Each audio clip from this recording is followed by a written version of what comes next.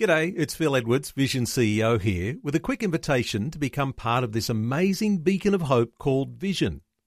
Together we can put our love into action to help people of all kinds build or rebuild their lives on the truth of God.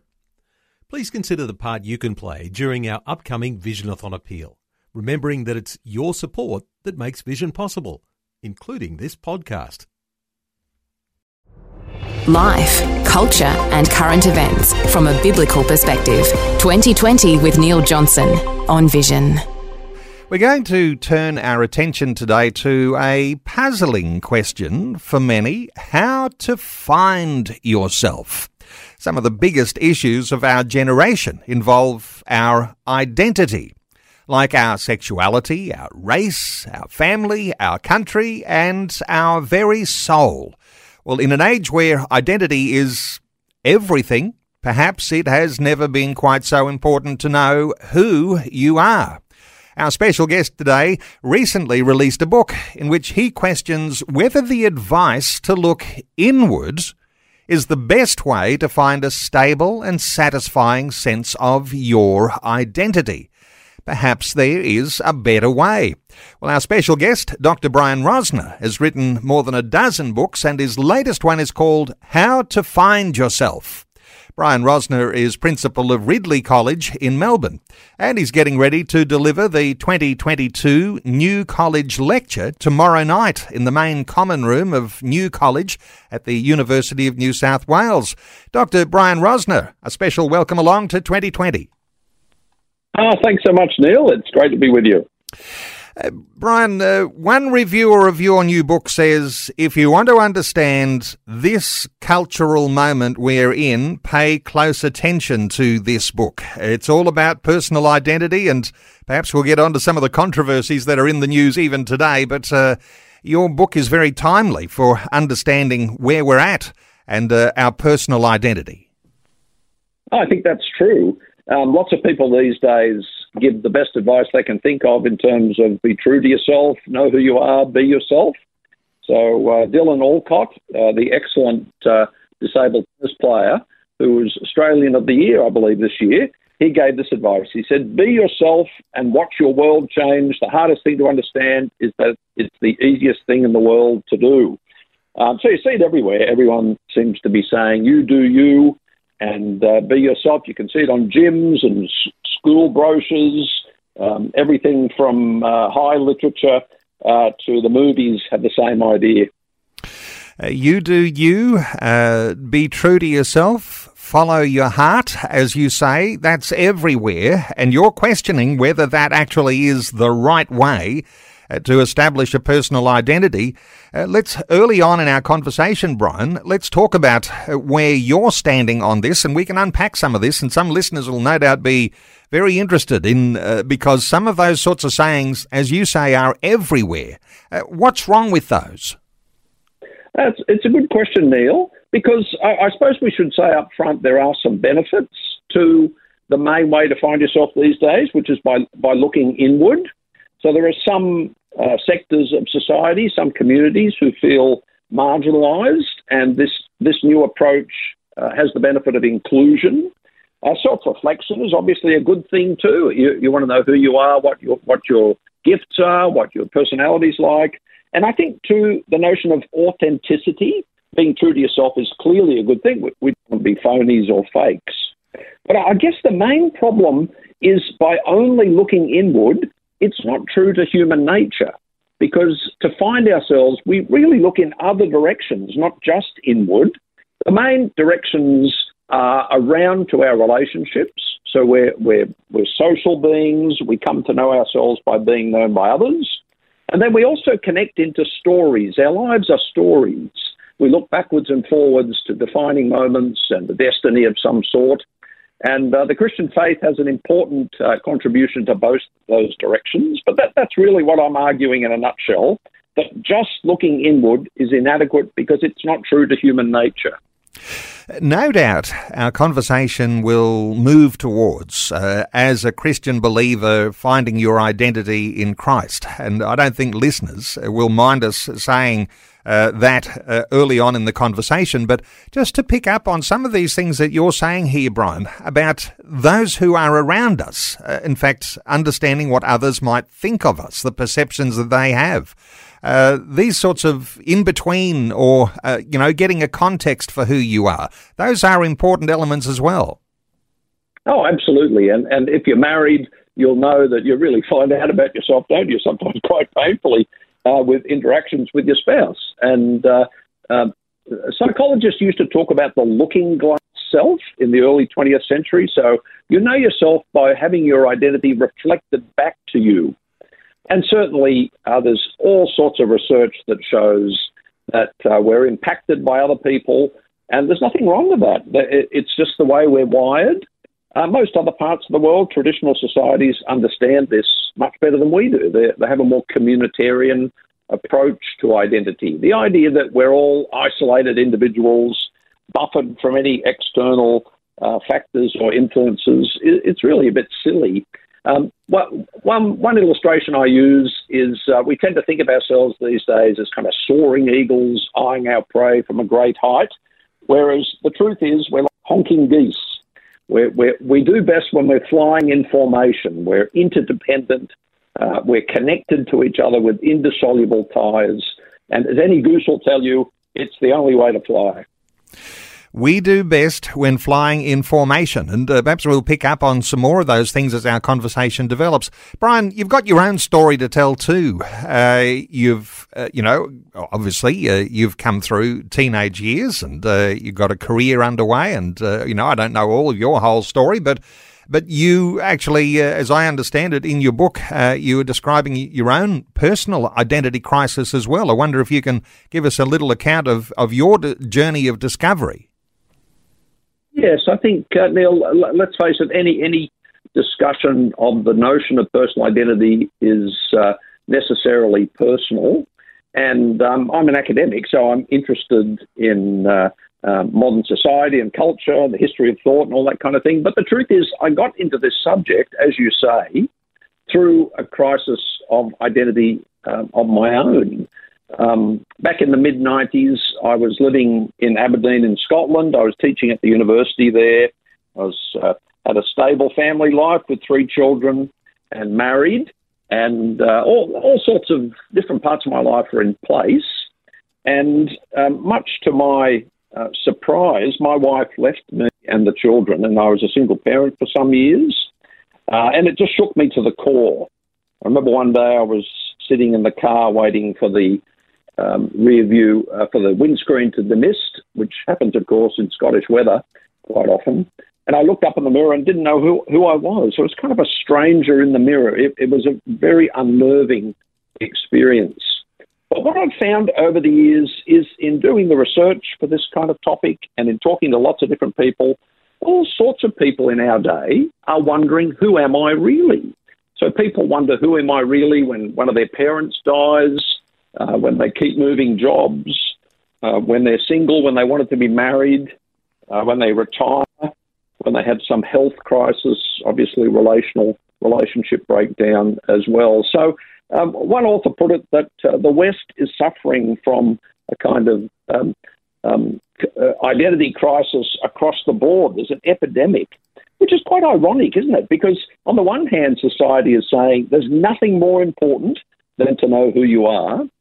But on the other hand, it seems to be harder than ever to know who you are with any certainty or stability.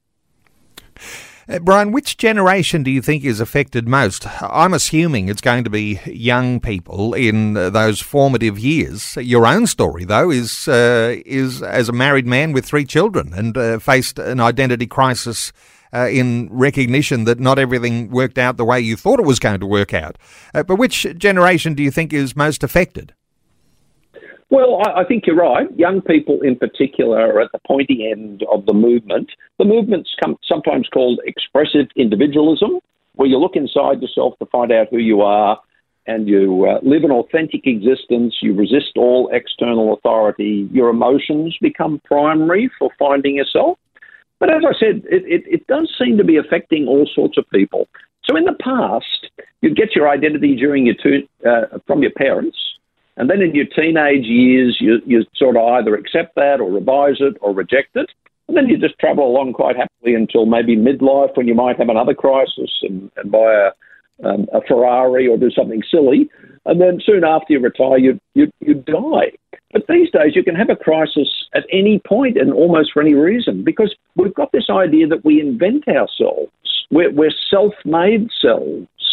So people can have a crisis in their 20s and 30s. People can have a crisis. It's sometimes called cuspiety. When you turn 40, 50, 60, you're on the cusp of a new decade. People can have a crisis when they retire, and their whole life's been about their existence in a particular occupation. Well, who am I now that I'm retired? I don't have that occupation. So it's affecting all sorts of people. But I think you're right. In particular, it's young people who are defining themselves online through social media, and who are hearing these messages from all sorts of directions, all sorts of people. I'll give you one more example. So Meghan Markle recently released her podcast, which is called Archetypes. And this is what she said. Right at the beginning, she said, listeners can expect the real me. I'm just excited to be myself. And just maybe one more example, Taylor Swift, obviously a country and western popular music star in the US. She got an honorary doctorate, believe it or not, from New York University a few months back. And at the speech, she said, we're so many things all the time. I know it can be overwhelming figuring out who to be. I have some good news. It's totally up to you. I also have some terrifying news. It's totally up to you. So I guess I want to push back against that and say, well, actually, it's not totally up to you, because you're a social being. We're connected to other people. And even your life story is not an individual story. We tend to plug into bigger stories, shared stories. Yeah, so that's basically my answer. It's affecting all sorts of people, but young people in particular. When you talk about individualism, I think you said expressive individualism, it sounds a little bit like there's a sort of an Eastern mystical connection here. Is this something like, people following New Age and those sorts of things over decades now? Is there some connection, do you think, with a movement away from perhaps what we understand as knowing the God of the Bible to exploring all sorts of other things? Is there something Eastern in there? I don't think the Eastern dimension is a big one, actually. It seems to be limited to the Western cultures around the world, especially the English-speaking ones. But certainly, as you say, the God of the Bible has a lot to say about our identities. This was one of the joys of the research I got to do. You go back to the Bible and you think, well, wonder, does it say anything about identity that's helpful? What are we going to do with this issue that's only really arisen in the last few decades? And just to give you it in a nutshell, we're known in our social relationships by others. The thing that brought me great comfort and probably prevented me from coming off the rails and getting really depressed was this idea of being known intimately and personally by God as his child. So one of the great blessings of the gospel is that we're adopted into God's family. And as it turns out, the notion of being known by God, not the idea of God knowing everyone all the time in all places, but the idea of personal knowledge is a really wonderful biblical idea. Because when you look at it, across the Bible, the main characters, Abraham, Moses, David, Jeremiah, the church, and Israel, are all said to be known by God. I'll give you one example. In Galatians 4, Paul says to the new Galatian Christians, at one time you didn't know God, now you do know God, or rather, you're known by God. And that intimate personal knowledge from God our Father gives us our identities, and it stabilizes us. It helps us to see how to conduct ourselves, gives us a future tied up with the Lord Jesus himself. So, Brian, when you can find yourself in a position where you recognise you are known by God, and you're usually going to find that in a sense of community, and that community we might call it the church. If you're deliberately rejecting God, rejecting the church, what's the alternative look like?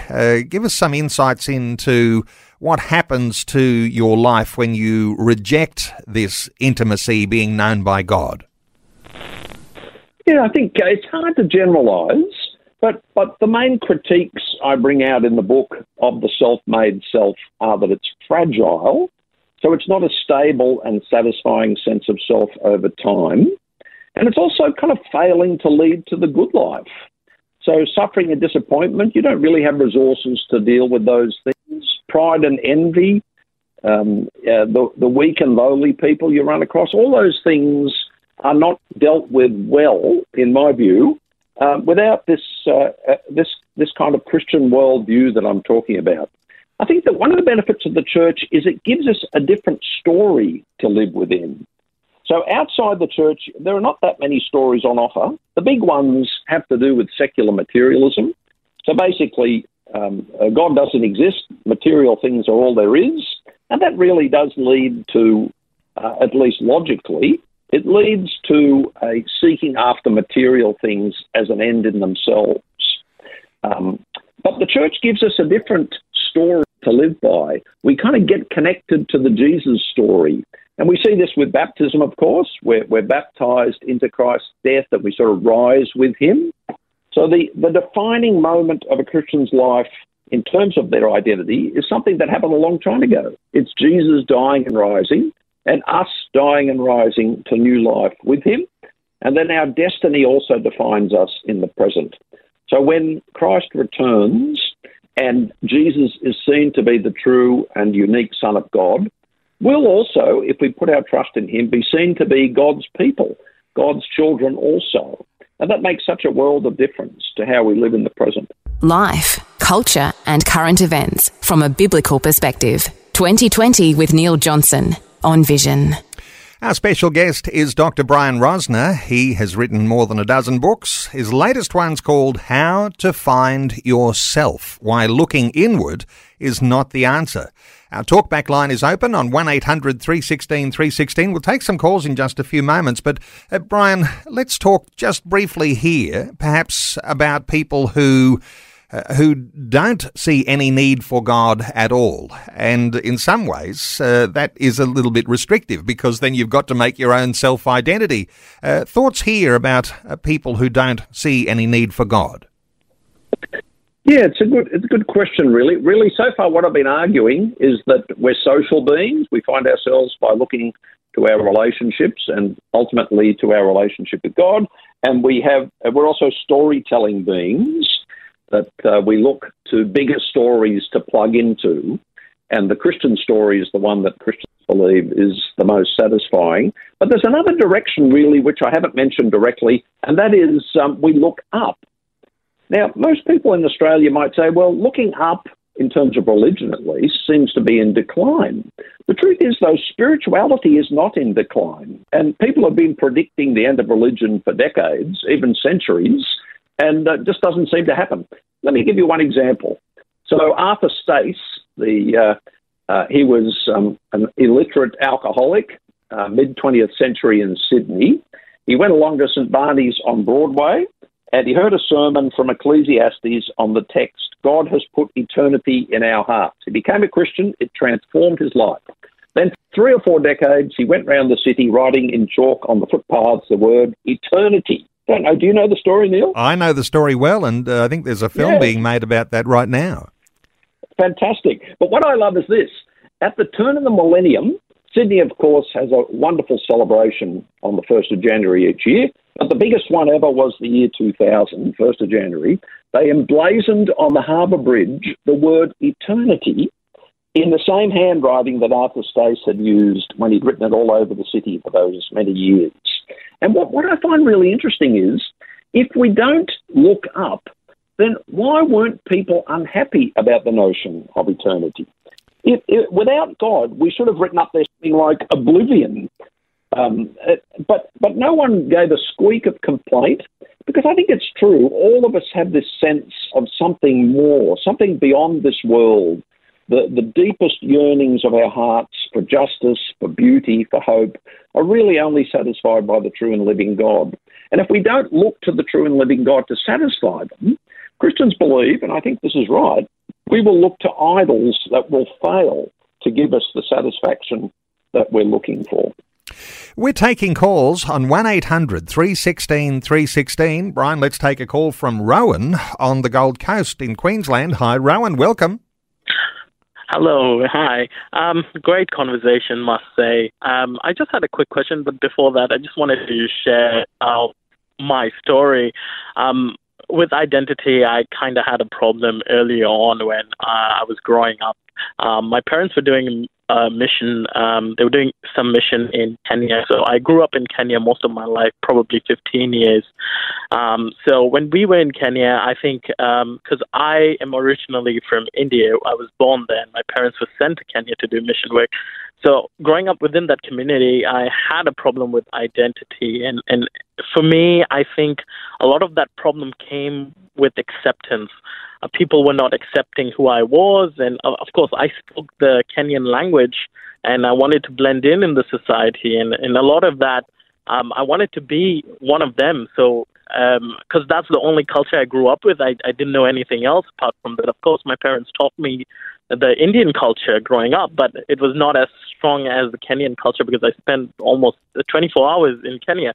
So my question would be, how does acceptance from people, does it significantly affect your identity? Brian, a thought or two for Rowan? Yes. Thanks, Rowan. That's a really fascinating story. You've raised a number of things there. I think you're right that culture makes a big difference to identity. And each of us have a number of dimensions to our identity. Father was an Austrian Jew who became a Christian in China and then moved to Australia. Grew up in working class Sydney. So your gender, your age, your cultural background, all of these things have a big impact on who we are. But interestingly, the Bible puts it slightly differently. It says these things are important for your identity, but they're not all important. There's something else that kind of puts a colour across all the other ones, namely that you're a child of God. With the idea of belonging, I think that's a really key one, actually. So identity, all of us have this desire to belong, don't we? And I think the idea that we're self-made selves, that we belong to ourselves, is ultimately unsatisfying. So Paul puts it beautifully in a text in 1 Corinthians where he says, you are not your own. Now, these days, that sounds like heresy, doesn't it? To say that you don't belong to yourself sounds like you're oppressed. But the truth is, there are some contexts in which belonging to someone else or to other people is a really beautiful thing. And it's got to do with love. So if you belong in a community where you're accepted and loved, that will have a big impact on your identity. And belonging to God and being loved eternally by him is really the key in the end to that sense of community. So Paul goes on, you are not your own, you were bought at a price. So the greatest thing in our lives in terms of our identity is to look back to the cross and to see how much we were worth to God. The fact that he sent his son to die for us, and that expressed his great love. I mean, having different cultural backgrounds, Rowan, is always going to be a challenge. I don't want to minimise that. So I've lived overseas in the US, Scotland, England, and in Germany, and I know a little bit of what you're talking about, I guess. And feeling like you don't belong is a really difficult thing. But the best part of church life, it doesn't always work this way, I admit, but the best part of church life is where you're accepted for who you are and you're encouraged to put on that new identity of being a child of God and then behave accordingly. Rowan, is that helpful? Have you processed these sorts of things with your own thoughts about who you are and your own identity? Have you come through that, do you think, in an adequate sort of a way? Yeah, I would say this is helpful. Yeah, I to be honest, I did not look into the Bible about my identity until later on, most of my late teenage years when I drew more close to God. But I would say when I was not close to God, because I remember there's a verse in John that says, you're accepted by God, you're accepted by Christ. And that kind of boosted my morale when it comes to identity. And, there's always I always grew up with not knowing who I was. And, it's just I don't fit in kind of thing. But I think later on, coming closer to God and reading His Word and knowing that I'm accepted by Him helped me a lot. So I do encourage everyone who's listening to kind of look into their identity through a biblical perspective. I know it'll be hard because some people have called me a fanatic because I quite literally, follow the Word of God, and that's okay. I think there will be people criticizing when you do the right thing. Rowan, thank you so much for a great contribution to our conversation today.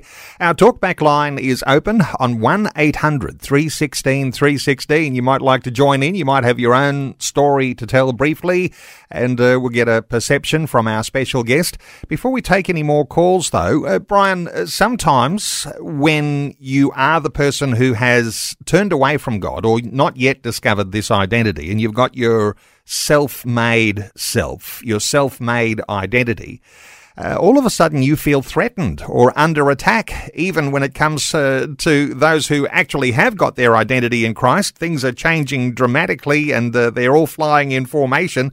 If you're on the outer, all of a sudden you've got this polarization happening. Any thoughts here for how people are very sensitive when they've formed their own personal identity apart from Christ and they feel threatened? Yes, Neil, I mean, that's a good question. And I think churches have to be places of unconditional welcome. So we need to be saying to people, you're welcome to be among us to explore the story that we're telling and to realise, hopefully, to recognise its value. Not all churches do this well. I mean, I visit churches occasionally. One of the things I like to do is just sit there after church and see how many people welcome me. But the welcome we offer each other at church should be a reflection of the welcome that God has offered us. So we're to welcome one another as we've been welcomed by God into His family. I think for someone who's not familiar with the Christian message, the best advice, I guess, is to read about Jesus. Right at the heart of human identity, Christian identity, is the person of Jesus Christ. And the Gospels are a great place to start. So I think anyone can pick up a Gospel and have a read, and it can make a huge difference. I'll give you one example of one thing Jesus said that relates directly to the identity crisis we're in at the moment. In all four Gospels, He said something like this: whoever finds themselves will lose themselves, but whoever loses themselves for my sake will find themselves. So again, it's kind of ironic, isn't it? The way to find yourself is to look to serve others in love, and then you will actually find yourself. So finding yourself it's a bit like wanting to get a good night's sleep. You don't get a good night's sleep by trying really hard. You get a good night's sleep by doing other things. So the identity we're all looking for, that stable and satisfying sense of self, is available to us in the gospel of the Lord Jesus.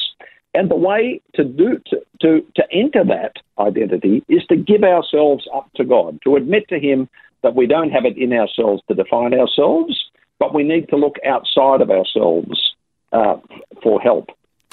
Brian, it's profound, isn't it, the wisdom? And as we're saying, not everyone has discovered that yet. Not everyone, just like our last caller, hadn't discovered that until later on and then began to explore those truths from the Bible. But the thought of our identity actually bringing something special for our lives, things like a higher purpose, a greater purpose for our life, identifying together, as you were saying, flying in formation. These sorts of things are real assets and benefits to us as we live our lives. I think that's true. Tim Keller's got a lovely little book. I love the title. The title's worth the price of the book. It's called The Joy of Self-Forgetfulness. And it kind of keys into that paradox that I just mentioned with Jesus, that when we forget about ourselves and serve others in love, we're found, which is better than finding yourself. To be found by God is really the key to an established and satisfying sense of self. And Brian, before we go any further, why don't we take a call from another listener? Sandy is in Melbourne. Hi, Sandy. Welcome. Hi, I'm Neil, and hi, Dr. Rosner. Thanks for taking my call. Now, this is one of my favorite topics in the sense I'm a 65-year-old female from an ethnic background, and I find that mostly among Christians, the issue that in terms of how people feel is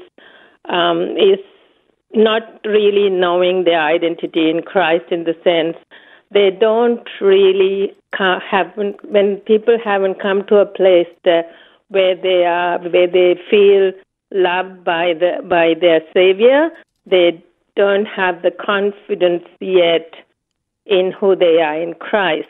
And so in my personal experience, I used to be very shy and withdrawn when I was growing up. I'm not from a personality type where, some children are more outgoing than others. But as I grew older, people around me are even surprised at how confident I am. And many, even in my extended family who knew me as a youngster growing up, have commented about how confident I was. But I always say my confidence is not in myself, but in my God. Sandy, you've got a beautiful story there, and you might have a whole lot more to share, but there's some things we can work with there. Dr. Brian Rosner, what are your thoughts for Sandy as she's sharing her story about a confidence that she gains knowing her identity in Christ? Yes, hi Sandy. It was lovely to hear just that brief snippet of your life story. And I think what you're bringing out is that being a child of God, being known intimately and personally by Him and living within the story of Jesus Christ really does transform us. And the identity is a gift, but it doesn't stop there. So I love the way Paul says this in Colossians and Ephesians. We're to put on the new self. And we do that through different ways, by taking communion, by hearing God's word, by praying, also by living the gospel, by having that sense of security and being loved to such an extent that we can serve others in love. And I think that's really the basis for your confidence as you've described it. It was wonderful to hear. Thank you so much. Sandy, is that helpful? Yes, thank you. I just wanted to share because, as I said, it's one thing that I share with others who feel not confident or they get offended all the time about whatever situation they are in. So that's one thing I always encourage people with out of my own experience. So, yeah, thank you for taking the call. Sandy, thank you so much for your call. 1-800-316-316 to join in our conversation. And let me just throw us into some deep water here for a moment. And your thoughts, Brian? I mean, you're living in Melbourne. I don't know whether you're a supporter of the Essendon Football Club, but there's I'm a Hawks supporter.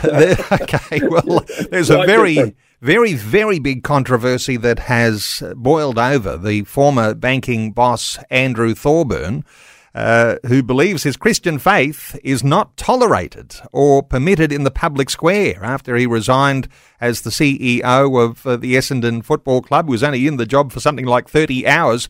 There's a clash of identity here, because here you've got a football club celebrating all of this self-made identity, which, leads to the thoughts of inclusion and diversity, and those have got particular meanings there.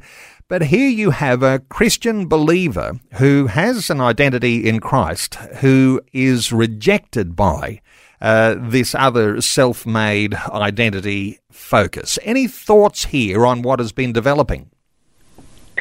Yes, thanks, Neil. Andrew Thorburn, I actually know him a little bit. And the first thing to say is how sad I am for him and for the club, to be honest. He's an excellent leader. I think would have done an excellent job. So a few things to say. One is that I find it really odd he was kind of guilty by association just because he went to a church that said a couple of things that someone objected to. The truth is that the proof of the pudding is in the eating in our lives. So the fruit of our lives is what we should be looking at, not some ticking some box about one thing or another. And Andrew served as the CEO of the NAB, as you mentioned, with tens of thousands of employees. And as I understand it, he was never accused of discrimination or prejudice. I mean, as he says in his statement, he attempted at all times to create an inclusive and welcoming culture for the different workplaces. The whole controversy really does, though, get to the heart of what we've called exclusive individualism. It's basically when people look inside themselves and pick one aspect, their gender, their ethnicity, maybe their sexuality in this case, is what really is at the heart of it. And people end up thinking of their lives as a story of discrimination and prejudice. So for some reason, in our world, being a victim has become a really powerful status to hold.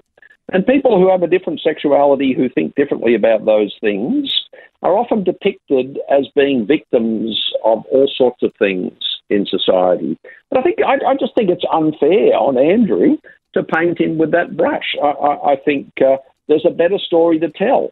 And the story that he would want to tell, that I am also committed to, is the inclusiveness of the gospel of Jesus, where all of us are included in God's family, no matter what our gender, ethnicity, sexuality, or whatever. And that unconditional acceptance by God's love then defines us.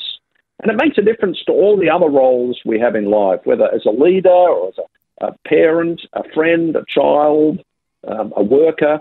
All of those things end up being impacted in one way or another by that new identity as we put on the new self. So yes, I'm really sad today thinking about Andrew's treatment, but I'm also inspired, I guess, because Andrew was given the opportunity to kind of throw his church under the bus and to keep the job. He didn't do that. So he basically said, look, being a Christian is central to who I am. And that was the decision he made. So I find that really brave and encouraging. So the strength that he gets from his personal identity in Christ, strong enough to even resist, as you say, throwing his own church under the bus and standing for something which he knows has an eternal value to it. It's eternally right. Interestingly, the only true inclusiveness, and we were talking about this just a little earlier, just before the news, and saying that the church really is a place where it is very inclusive. Now, it gets a little bit exclusive if that person who's really radical gets to try and move into a leadership ladder climb, but the ordinary people who are in the pews of church, this is the most inclusive environment on earth, I suspect. The only one that's tried and proven over 2,000 years. Any thoughts here on inclusiveness and the church and how what's happened with Andrew Thorburn certainly is nothing to do with inclusivity? Yes, I think my experience of the church throughout my life has been very positive. I've been to church in several different countries. None of them are perfect, of course, and sometimes the church needs to apologise for bad behaviour. But the church is one of the very few things in society that's cross-generational, that welcomes people of all backgrounds and ethnicities. So I think it's just such a wonderful thing when you go to church and people from different backgrounds who would not normally belong together are united on an equal basis in one body. There's great resources in the Bible for fostering that kind of church life. I love in James where it says, if a rich person comes into your church, you don't give them the best seat at the house. You treat them no differently than if a homeless person comes in. So it is a kind of levelling of society and a community in which we all come together, admitting our own faults because we confess our sins every week, but basking in the acceptance we have in God's love and serving Him and other people as best we can by His power and provision.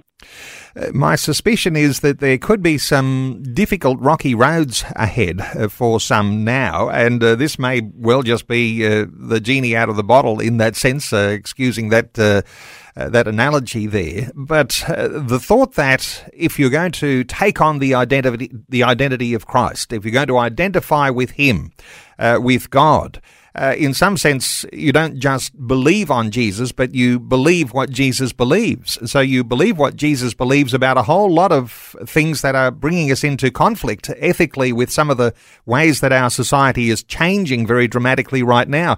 Any thoughts here for, where you might stand if you decide to get your identity in Christ, that there might be some challenging times? Well, I think that's a fair point. We don't want to give the impression that the new identity we have in Christ leads to an easy life. On the contrary, the Bible actually warns us. Jesus himself warns us that there will be opposition. The way forward, I guess, is to recognise what really defines us. So who am I really? So am I a principal of a college? Is that really at the heart of who I am? Am I a father, a husband, a friend? And Christian gives a different answer to those questions, which I think in the end gives us a stable and satisfying sense of self, one where we can miss out on things in life because we're serving God, and we believe that God has a bigger plan for our lives. So the Christian admits that we're not the author of our own lives, that God has a plan. So rather than being the star of the show, I've got a bit part in God's grand story of redemption. It's a much better story to be living a part in, and it has the solutions, I think, to the ills of our society. If lived properly, it can deal with people who feel excluded. It can include them and help them to feel a part of something much bigger than themselves, which in the end is more satisfying.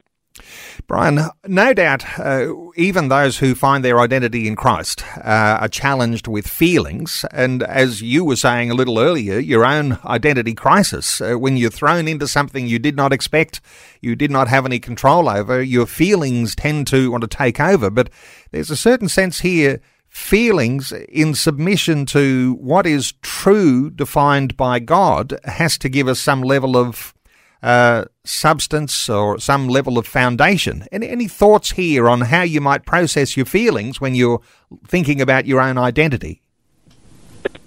Yes, I think psychologists tell us that anxiety and depression are in part the result of feeling isolated and hopeless.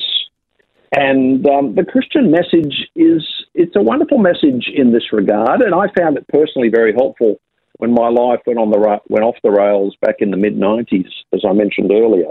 So one verse that really helped me was from an Old Testament prophet, Nahum 1 verse 8, which says, "The Lord is good, a stronghold in the day of trouble. He knows those who take refuge in him." And the Bible has some great resources for dealing with those kind of negative emotions. The Psalms are full of almost like complaints to God, where we express our frustrations, our losses, our pain. But they all those Psalms also end with the reassurance of God's love and that he has a plan for our lives. So being known intimately and personally by God, I think, is one of the ways to deal with those emotions. But I'm sure you're right, Neil.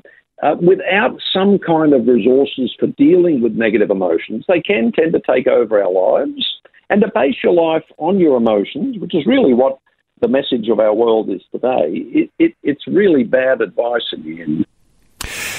Using the Bible to process identity, this is one of those things, isn't it? I guess when we're thinking about my identity in Christ, dying to self, coming alive in Christ, taking on his identity, believing what Jesus believes, when you're reading the Bible, keeping an eye out for those things which will be impressing on us, Brian, how our identity changes, because being transformed into the image of Christ is one of those things that is a process, no doubt, but it comes because we're accessing God's Word, trying to think his thoughts after him. Any thoughts here about how that identity begins to change in us?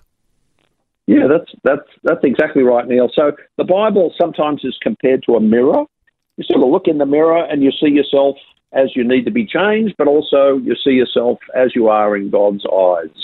So a couple of examples for that would be the Lord Jesus in the Sermon on the Mount in Matthew says that your life does not consist in the abundance of your possessions, in what you eat and what you wear. And without God in our lives, it's so tempting to think that material possessions are an end in themselves.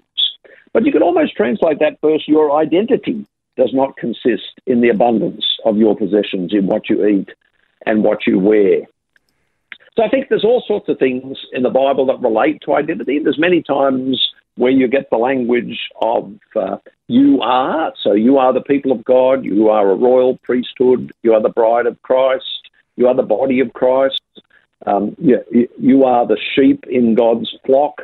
All of those things are really helpful at times when we're wondering about our identities. And reading them and embracing them and making them the way we think about ourselves is really key to putting on the new self of being in Christ. And I think it makes a world of difference when we can do that. We can do that through our own personal Bible reading, but also through hearing the Bible preached and expounded in Bible studies and at church. I guess we've only got a few minutes left for our conversation, Brian. But when we're talking about his image, the image of Christ, and that being, contrasted to the image we might create ourselves, our self-made image, which and every Christian believer will be thinking, well, I'm trying to align with Christ. Yes, it sometimes is hard, but I'm not so attracted necessarily to those things where other people are trying to align themselves outside of Christ. The value that we find in taking on his image, I wonder if you've got any thoughts here, because this is the sort of thing that gives us confidence, as one of our earlier callers said, the thing that gives us an ability to sustain through difficult times, because we know that we're tightly held in his palm. His image is in us. Any thoughts here for those valuable things that we can really glean from being someone who is being transformed into his image? Yes, the image of God is such a wonderful truth, isn't it? It's really the basis in Western civilization for the notion that every individual has dignity and worth. People who are not Christians don't realise that. So Western culture has been formed by the Christian story and the Christian faith in some profound ways. And one of them is this idea of being made in the image of God, which gives us great value and dignity. And then when you get to the New Testament, as you say, it's that image which was marred by Adam's sin back in the garden is now being restored, not just as the image of God, but with more content, as the image of Christ. I think of the Lord's Prayer, for example, which many Christians pray quite regularly. Our Father in heaven, hallowed be your name, etc. And if you read over that, it's got a lot to say to our world about how to find yourself and how to live in a way that is part of God's bigger story, because it's about your kingdom come rather than my kingdom come. Your will be done rather than my will be done. And we ask for our daily bread. In other words, we don't expect necessarily to be rich and affluent. We ask God to forgive our sins, so we recognise that what we find in ourselves sometimes is not that good. And we ask God to deliver us from evil. And at the end, we affirm that the kingdom, the power, and the glory are yours now and forever. So living as part of that story, being transformed into the image of Christ, ends up being the way to live if you're a believer. And I would argue it's a more satisfying and stable way to live, a more fruitful way to live than simply looking inwards and inventing yourself. And if we think of the strength of Western civilization, as you're reflecting on there, it's come because people have been flying in formation and aligning with the identity we're talking about today. Those values, those things that come from aligning to the image of Christ. If you move away from that, or as things seem to be happening now, Brian, things might change dramatically for the worse because of moving away from this image. Any thoughts about that? Yeah, it's interesting, isn't it? So Stan Grant, the Indigenous journalist and academic, a brilliant fellow, wrote an article a few months ago called The Death of God. And he says exactly what you've just said. He says that modern individualism is impoverishing the content and character of our collective life. And he thinks what we've replaced God with is nothing. So without God in our world, we're really left to our own devices. I think that's exactly right, and the kind of hope that people are looking for, the desire to be part of something bigger than ourselves, which gives our lives value, is on offer to us through the gospel of the Lord Jesus. Well, wonderful insights today, Dr. Brian Rosner, and even as we've been talking about issues around sexuality and really just started to touch on issues around race, there's all sorts of impacts on different dimensions of our lives, and no doubt we might have to get together another day and explore some of those others. But just to say, for listeners today, you can connect with Dr. Brian Rosner.